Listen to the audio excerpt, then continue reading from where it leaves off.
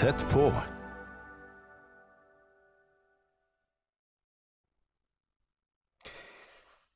Hjertelig velkommen til dagens sending av Tett på. En glede å være sammen med deg her. Og i dag så har jeg lyst til å dele noe som ligger på mitt hjerte. Dette er noe som jeg også har vokst opp med. Og tidligere denne uka så leste jeg en artikkel i VG. Og der så var det Direktoratet for samfunnssikkerhet og beredskap som hadde gjort en undersøkelse om hva det er nordmenn frykter i dag. Vi lever jo i en urolig tid. Vi kan på mange måter si at det har vært urolig i en lang periode. Det har vært veldig mye som har skjedd både i Norge og i verdenssamfunnet de siste årene.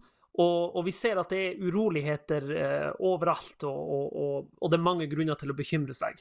I denne artikkelen som VG skrev om, der de henviser til den undersøkelsen som er gjort, så står det at 1 av 3 nordmenn er veldig bekymret for å bli berørt av en krise.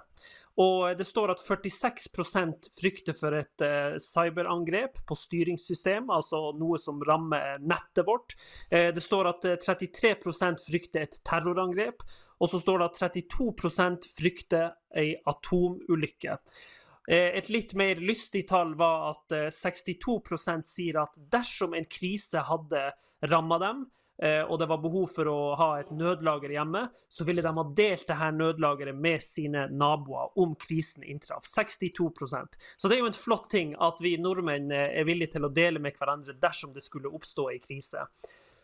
Men vi har mange grunner til å bekymre oss, og hvis du ser på nyhetene, så trenger du ikke å se lenge før du har fått en grunn til bekymring. Og jeg husker når covid inntraff i Norge, og hele Norge stengte ned, hvor på en måte ubehagelig det var. Det var en ubehagelig situasjon. Tingen er at det vil alltid være ting som vi kan bekymre oss for, men jeg har lyst til å dele noe med deg i dag som er en motpol til denne bekymringen. Og når jeg leser de her statistikkene fra den undersøkelsen som er gjort av Direktoratet for samfunnssikkerhet og beredskap, så har jeg lyst til å lese noe annet nå, som er et motsvar til denne grunnen til å bekymre seg. Og da har jeg lyst til at vi leser en salme. Og dette er salme 91. Det er en salme som jeg har vokst opp med, og som jeg har opplevd har vært en del av livet mitt hele veien. Og jeg har lyst til å dele den salmen med deg i dag, og jeg vil at vi skal lese den fra start til slutt. Det er en salme som har 16 vers, men dette er en så kraftfull salme at det vil oppleves ganske fort å lese den her.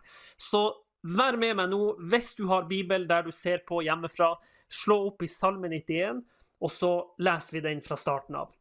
Og der så står det: Den som sitter i skjul hos den høyeste, og finner nattely i skyggen av den veldige, han sier til Herren, min tilflukt og min borg, min Gud, som jeg setter min lit til. Han berger deg fra fuglefangerens snare, fra pest som legger øde. Under hans vinger kan du søke ly. Han dekker deg med sine fjær. Hans trofasthet er skjold og vern. Du skal ikke frykte for redsler i natten, for piler som flyr om dagen, for pest som farer fram i mørket, for plage som herjer ved middagstid. Om 1000 faller ved din side, 10 000 ved din høyre hånd, blir du ikke rammet. Du skal bare følge det med øynene og se at de skyldige får sin lønn. Du, Herre, er min tilflukt. Den høyeste har du gjort til din bolig. Det skal ikke hende deg noe vondt, ingen plage skal komme nær ditt telt, for han skal gi englene sine befaling om å bevare deg på alle dine veier. De skal bære deg på hendene så du ikke støter foten mot noen stein. Du skal tråkke på løve og slange og trampe på ungløve og orm. Og hør på det her. Jeg berger ham når han holder seg til meg. Jeg verner han, for han kjenner mitt navn. Når han kaller på meg, svarer jeg. Jeg er med ham i nøden. Jeg frir ham ut og gir ham ære. Jeg metter ham med et langt liv, og jeg lar ham se min frelse. Når jeg studerte på NLA her i Bergen, så gjorde de det sånn på andaktene de holdt i kapellet hver dag. Etter vi hadde lest fra Bibelen, så sa de slik lyder Herrens ord, og så svarte forsamlingen Amen. For dere som går i den norske kirke, så er dere helt sikkert vant til det. Jeg var ikke så vant til det, men jeg sier det i dag. slik lyder Herrens ord over ditt liv, og så sier jeg amen til det. Bibelen en bok om løfter, det en bok om rettigheter. Det jeg har lyst til å snakke om, og det jeg snakker om i dag, det Guds løfter om beskyttelse. Det kan være mange grunner til å bekymre seg, det kan være mange årsaker til det, det blir dyrere i samfunnet vårt, strømprisene går opp, det usikkerhet, det krig i Europa, vi har en pandemi som ligger bak oss, det masse ting å være redd for, skumle ting, sykdommer, hva enn det måtte være. Men når du har en tro på Gud, når du har tatt imot Jesus i livet ditt, og du frelst, sånn som Bibelen snakker om, så har du en del rettigheter. Jeg vet ikke om du har opplevd det, men når du skal bruke en eller annen tjeneste eller et produkt for eksempel, som du kjøper på internett, eller du skal bruke et abonnement, så må du huke av at du godtar retningslinjene som for det her produktet, og du godtar brukervilkårene. Vel, når du kristen, når du har Jesus i hjertet ditt, så det en del retningslinjer som du har, og en del brukervilkår som du har rett på, fordi at du tilhører Gud. Og så kan man si at, ja, men Daniel, ikke det her for alle mennesker, og det kun for kristne? Vet du hva det her for mennesker som ønsker å ta imot fra Gud? Gud står med åpne armer, Gud ønsker alle velkommen, men det ikke alle som vil ta imot. Og det den store forskjellen på den kristne troa, at det ikke bare, vi tror ikke på en Gud som på en måte bare gir likt til absolutt alle. Nei, han gir en invitasjon til alle mennesker, men mennesket nødt til å gi sin respons på det. Så jeg tror at Guds løfter om beskyttelse, det gjelder deg som har tatt imot Jesus i livet ditt, og hvis du ikke har det, så kan du ta imot Jesus i livet ditt, og du kan få oppleve at de her løftene også gjelder meg. Jeg har vokst opp med Salme 91, og hver gang når vi skulle ut og reise, eller om det var lange flyturer, eller om det var en kort kjøretur, så husker jeg at mine foreldre og vi som familie, vi ba alltid før vi skulle av gårde.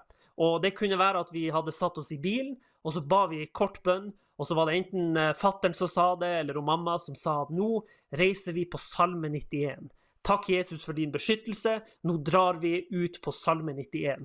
Og da tok vi på en måte tak i den salmen, og ba den ut over våre liv, og sa at det her Guds ord over våre liv, og vi reiser på hans beskyttelse. Og så jo det sånn at av og til så på en måte ser man ting som står i Guds ord, og du leser om ting her, det kan være at du leser om gjennombrudd, det kan være at du leser om helbredelse av syke, det kan være at du leser om nådegavene, alle mulige slags ting som det står om i Bibelen, og det her beskyttelsen som jeg snakker om i dag. Og så kan det av og til være at man kjenner litt på at, ja, men Daniel, jeg vet hva som står i Bibelen, og jeg tror også på at det mine rettigheter, sånn som du snakker om, men når jeg ser på livet mitt, så ser jeg ikke alltid de tingene jeg ser i Bibelen like tydelig i mitt eget liv. Av og til så kan det være at Guds ord sier at du skal være fri fra frykt, men så opplever du at du har frykt i ditt eget liv. Guds ord sier at du skal få oppleve hans fred i ditt indre og i ditt hjerte, og det ser du i Bibelen, men så når du ser på livet ditt, så kjenner du kanskje på at, nei, men Daniel, jeg har fortsatt en uro inni meg, og jeg kjenner på en angst i livet mitt. Og det her har jeg lyst til å adressere. For det litt viktig at vi tør å snakke ærlig om de tingene. Vi må tørre å snakke ærlig om hva vi opplever i våre liv nå, uten at det på en måte skal være i konflikt med det Bibelen sier. Om Bibelen sier at jeg har fred, men jeg opplever en uro i mitt indre nå, så ønsker ikke jeg å prøve å fortrenge det.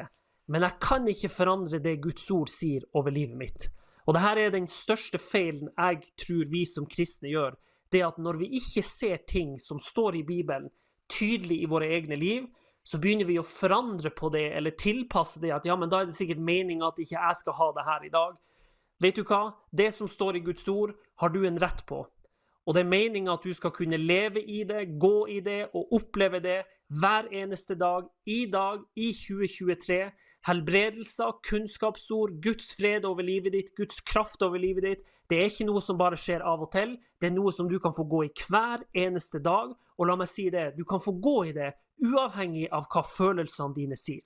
Jeg snakker ikke om at du skal gå i en sånn her euforisk opplevelse hele dagen, hvor du bare liksom er på en måte helt gira på at Gud alltid er med deg. Nei, du er et vanlig menneske som lever på en måte et hverdagslig liv, men i det livet så har du rett på det som Guds ord sier du har rett på. Og av og til så sier følelsene det motsatte av det Guds ord sier, og da er det viktig å ikke få panikk, men å vite det at Guds ord står fast, selv om jeg kanskje ikke helt kjenner det inni meg her i dag. La oss gå til et veldig stilig bibelvers i det nye testamentet, og det er Jakobs brev.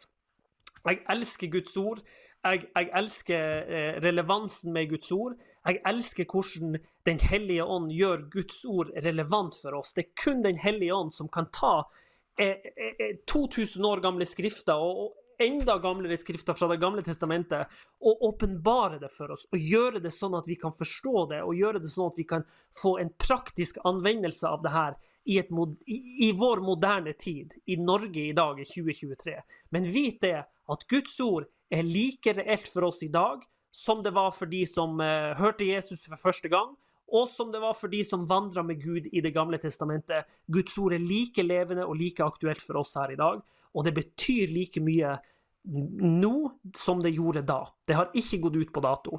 Jakobs brev, kapittel 1, og hvis du blir med meg der i vers 21, så skal jeg bare lese litt her, for det står om det å lytte til Guds ord, gjøre Guds ord, og så sier det noe interessant også om å se Guds ord. Hør på det her. Legg derfor av all urenhet og alle utslag av ondskap, og ta med ydmykhet imot ordet som er innplantet i dere, og som har kraft til å frelse deres sjeler. Vær ordets gjørere og ikke bare hørere som bedrar seg selv. For om noen bare hører ordet og ikke gjør etter det, da er han lik en mann som ser sitt naturlige ansikt i et speil. Han ser på seg selv, går bort og glemmer straks hvordan han så ut. Men den som ser inn i den fullkomne lov, frihetens lov, og fortsetter med det, og ikke blir en glemsom hører, men en gjerningens gjører, han skal være salig eller velsignet i alt han gjør. Og så står det videre, hvis noen av dere mener at han tjener Gud og ikke styrer sin tunge, men bedrar sitt eget hjerte, da er hans gudstjeneste bare tomhet. Jakob skriver her om at det å se og høre ordet, og ikke gjøre det ordet sier, det er som å se seg selv i speilet, og så går du vekk, og så glemmer du hvordan du har sett ut. Når jeg står opp på morgenen, så ser jeg meg i speilet, og så ser jeg at håret er veldig bustet, og jeg ser litt trøtt ut i ansiktet, og det gjør helt sikkert du også, og så skjøller jeg håret, og tar litt vann i ansiktet, og frisker meg litt opp, og så har jeg kanskje litt voks i håret, sånn som jeg har hatt i dag her, sånn at det ser noenlunde greit ut. Men når jeg har stått og sett meg i speilet da, så har jeg sett hva som trengs å gjøres, og har gjort de tingene, og når jeg går ut fra leiligheten min her hjemme og skal på jobb, så har ikke jeg glemt hvordan jeg ser ut. Nå går ikke jeg og tenker på hvordan jeg ser ut i løpet av dagen, men jeg vet at Daniel, du sto opp, du skjølte håret ditt og fikk fiksa det, sånn at det ikke er bustete etter en natt med søvn, og så vet jeg at jeg har hatt voks i håret. Det husker jeg når jeg går ut, og jeg vet at det er gjort. På samme måte er det når vi både er i Guds ord, når vi leser det, når vi hører det, og når vi også gjør det, så sammenligner Jakob det med at vi ikke er sånne som ser i et speil og glemmer, men vi faktisk husker på hvordan vi så ut. Og jeg har lyst til å bruke litt det her bildet fra Jakobs brev og si at når du ser i Guds ord, så ser du i et speil. Og det speilet du ser i, det er Guds ord over ditt liv. Så hvis Guds ord er her, så er hverdagslivet ditt her. I hverdagslivet ditt, når du ser hit, så kan du av og til kjenne på at her er jeg bekymret, her er ikke alt sånn som jeg hadde tenkt at det skulle være, jeg skulle ønske jeg så mer av de her tingene. Når du bare ser her, så er det lett å bli motløs. Men jeg trenger å speile meg i Guds ord og hva Guds ord sier over meg. Jeg trenger å se i det her speilet hver eneste dag. Når jeg ser på hverdagslivet her, så ser jeg at oi, rentene har gått opp.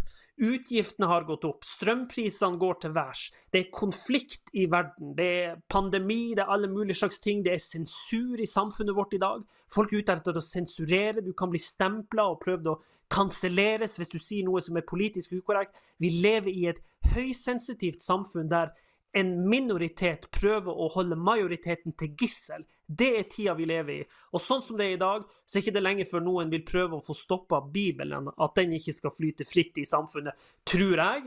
Fordi at Bibelen kan av og til være ikke støtende, men den kan være konfronterende.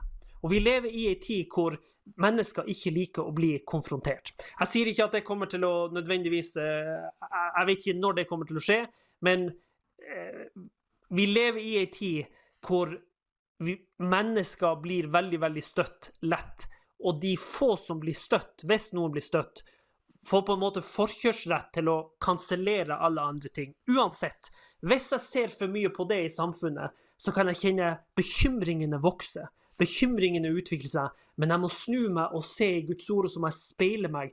Vent litt. Guds ord sier at jeg rettferdiggjort. Guds ord sier at jeg har fred. Ja, det mange grunner til å bekymre seg, men Guds ord sier at jeg har Guds beskyttelse over livet mitt. Jeg må speile meg i det ordet, og når jeg gjør det, så blir jeg mer bevisst på hvem jeg i Kristus, jeg blir mer bevisst på hva det jeg har rett på fra Guds ord, enn alle de grunnene til bekymring, som kan være legitimt, men det som jeg finner i verden.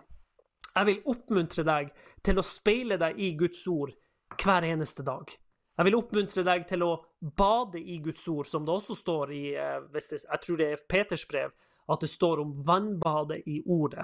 Jeg vil oppmuntre deg til å bruke tid i Guds ord, for det gjør noe med deg. På samme måte som vi kan se mange ulike skumle ting som skjer i samfunnet, så kan vi også ved å bruke tid i Guds ord bli oppmerksom på at vi har en beskyttelse av Herren over våre liv, fordi at Guds ord sier det. Men så jo det store spørsmålet her i dag, hva gjør du når det motsatte skjer? Hva gjør du når du står på Guds ord, og når du sier at vel, jeg tror på Guds beskyttelse, Daniel, jeg tror på det som står her, men jeg opplever, eller har kanskje opplevd at det motsatte skjedde. Og det klart at jeg tror at vi må kunne snakke sant om livet. Jeg vet ikke om jeg litt kontroversiell nå, jeg har kanskje allerede vært det når jeg har nevnt ting som kansellering og høysensitivt samfunn, så ja, jeg kan like godt bare fortsette. Men en ting som har vært på en måte i diskusjon i media og i kristen media de siste ukene, det har vært trosbevegelsen. Trosbevegelsen som kom fra USA. Og trosbevegelsen i USA, ulike pastorer som jeg har hørt på der, som trosforkynnere, som kommer fra trosbevegelsen, har vært en velsignelse for mitt liv. Det har vært med på å forme troen min fra jeg var ung, når jeg hørte på det, når jeg hørte på rettighetene du har i Guds ord, når jeg hørte på livet du egentlig har krav på å leve i henhold til det Guds ord sier, så var det med på å forme livet mitt med Gud. Jeg har blitt veldig velsignet av det. Men nå det jo også sånn at av og til kan man oppleve at ting ikke ble akkurat sånn som man hadde tenkt. Kanskje også det motsatte skjer av det du har stått i tro for. Og det som viktig å ta med seg da, jeg tror at noe av kritikken som har kommet til trosbevegelsen, som i hvert fall jeg har plukket opp, at det blir usunt når vi skal prøve å undertrykke de tingene. Når vi skal prøve å på en måte ignorere at nå var det noe vanskelig som skjedde, ja, men det skal ikke du snakke om. Vi mennesker, og vi må få lov til å snakke om det.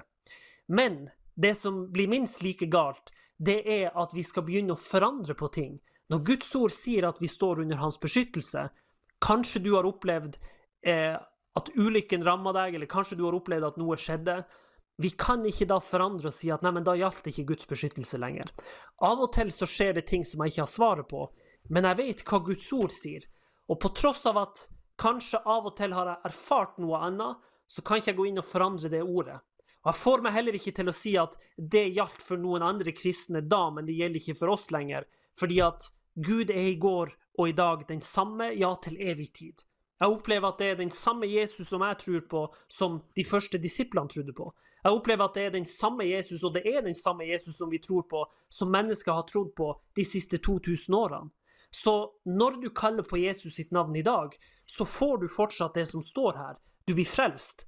Og det like gjeldende i dag, som det var for 500 år siden, som det var for 1000 år siden, 1500, ja, helt tilbake til når Jesus gikk på jorda, og mennesker møtte han direkte. Det vi ikke kan gjøre når man opplever de her tingene, det å begynne å forandre Guds ord. Og jeg har bare lyst til å referere til noen få ting her. Hvis du ser i Salme 3, jeg skal ikke lese den salmen, men der titelen på salmen, ser du helt i begynnelsen av salmen, så står det at det en salme av David da han flyktet fra Absalom. I Salme 34 så står det en salme av David da han lot som han var gal hos Abimelek.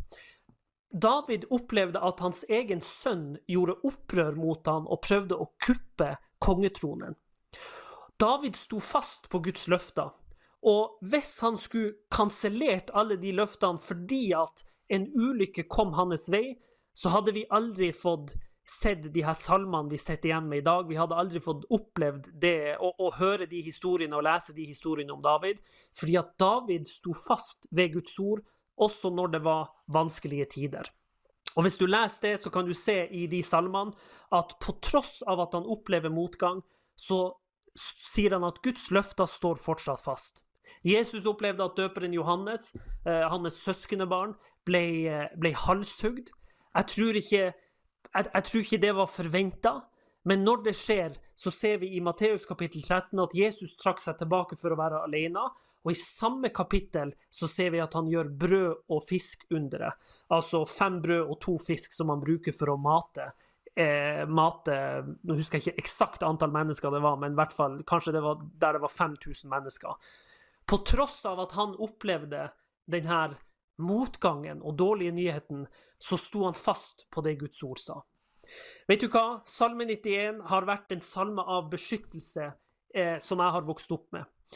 Som sagt, så ba vi denne bønnen når vi var ute og reiste, og hver gang vi satt oss i bil, så ba vi den bønnen. Og jeg har lyst til å fortelle og avslutte med en historie, og skal følge med på tida her, men når jeg gikk i første klasse, så var jeg utfor en ulykke. Jeg ble sparket av en hest ved et uheld. Jeg var nede i en stall, og sammen med søstera mi, og så skjedde det noe der, og jeg skal ikke ta det i detaljer på grunn av tid, men jeg blir sparket av en hest, og jeg knekker 3 ribbein, og jeg punkterer en lunge. Søsteren min, hun bærer meg til et nabohus, for jeg klarer ikke å gå. Jeg husker at det føltes ut som det var vann og beinbiter i bunnen av lungene mine. Det gurglet når jeg pustet, det var kjempetungt å puste, det var forferdelig. Jeg husker det fortsatt. Søsteren min bar meg til et nabohus, og vi fikk ringt hjem, og pappa kom kjørende ned, og så kjørte han meg hjem, og vi ringte til ambulansen, og det endte med at jeg ble flydd med helikopter til universitetssykehuset i Tromsø, som kom og hentet meg inne 1 time unna med bil på hjembygda Nordkjosbotn. Når vi kjørte hjem, så husker jeg at pappa strakk handa bak, for jeg lå i baksetet på bilen og hadde vondt, så strakk han handa bak, og så ba han for meg i Jesu navn.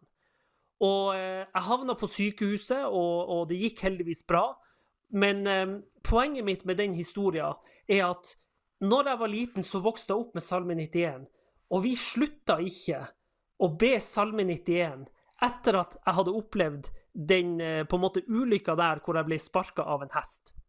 Jeg husker ikke at mamma og pappa bestemte seg for å si at nei, men vi har jo lest Salme 91 nå, og nå opplevde vår yngste sønn å bli sparket av en hest, og han havnet til og med på sykehuset. Ja, men da fungerer ikke Salme 91. Og vet du hva? Det noe av det jeg hører i dag når folk for eksempel skal kritisere trosbevegelsen. Det at av og til så har vi en menneskelig erfaring hvor vi bekjente noe, og så ble det ikke akkurat sånn. Og så går man imot det å bekjenne Guds ord. Men jeg har lyst til å si til deg at når jeg opplevde det her, når jeg var i første klassen, så fortsatte vi opp igjennom min oppvekst å be Salme 91 når vi var ute og reiste.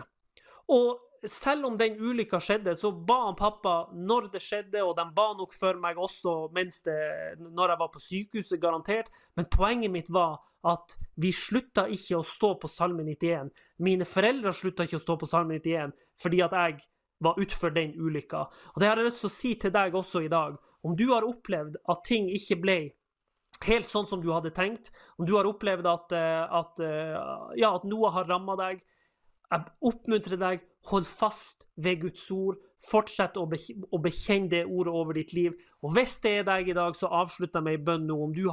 Om du er syk eller sliter med noe, så ber jeg for deg i Jesu navn om en helbredelseskraft som skal gå gjennom kroppen din akkurat nå. Sykdom som har rammet deg, hva enn det måtte være, om det er kreft, om det er andre ting, alvorlige ting, som om du ligger på sykehus, eller om du er ufør, om det er i beina dine, leddene dine, jeg ber om legedom, befaler legedom i Jesu navn, at den skal berøre deg nå i Jesu navn ved den hellige ånds kraft. Gud velsigne deg så mye, og ta kontakt hvis du opplever at du er blitt helbredet eller blitt berørt av Gud nå. Ta kontakt med Visjon Norge og del ditt vitnesbyrd.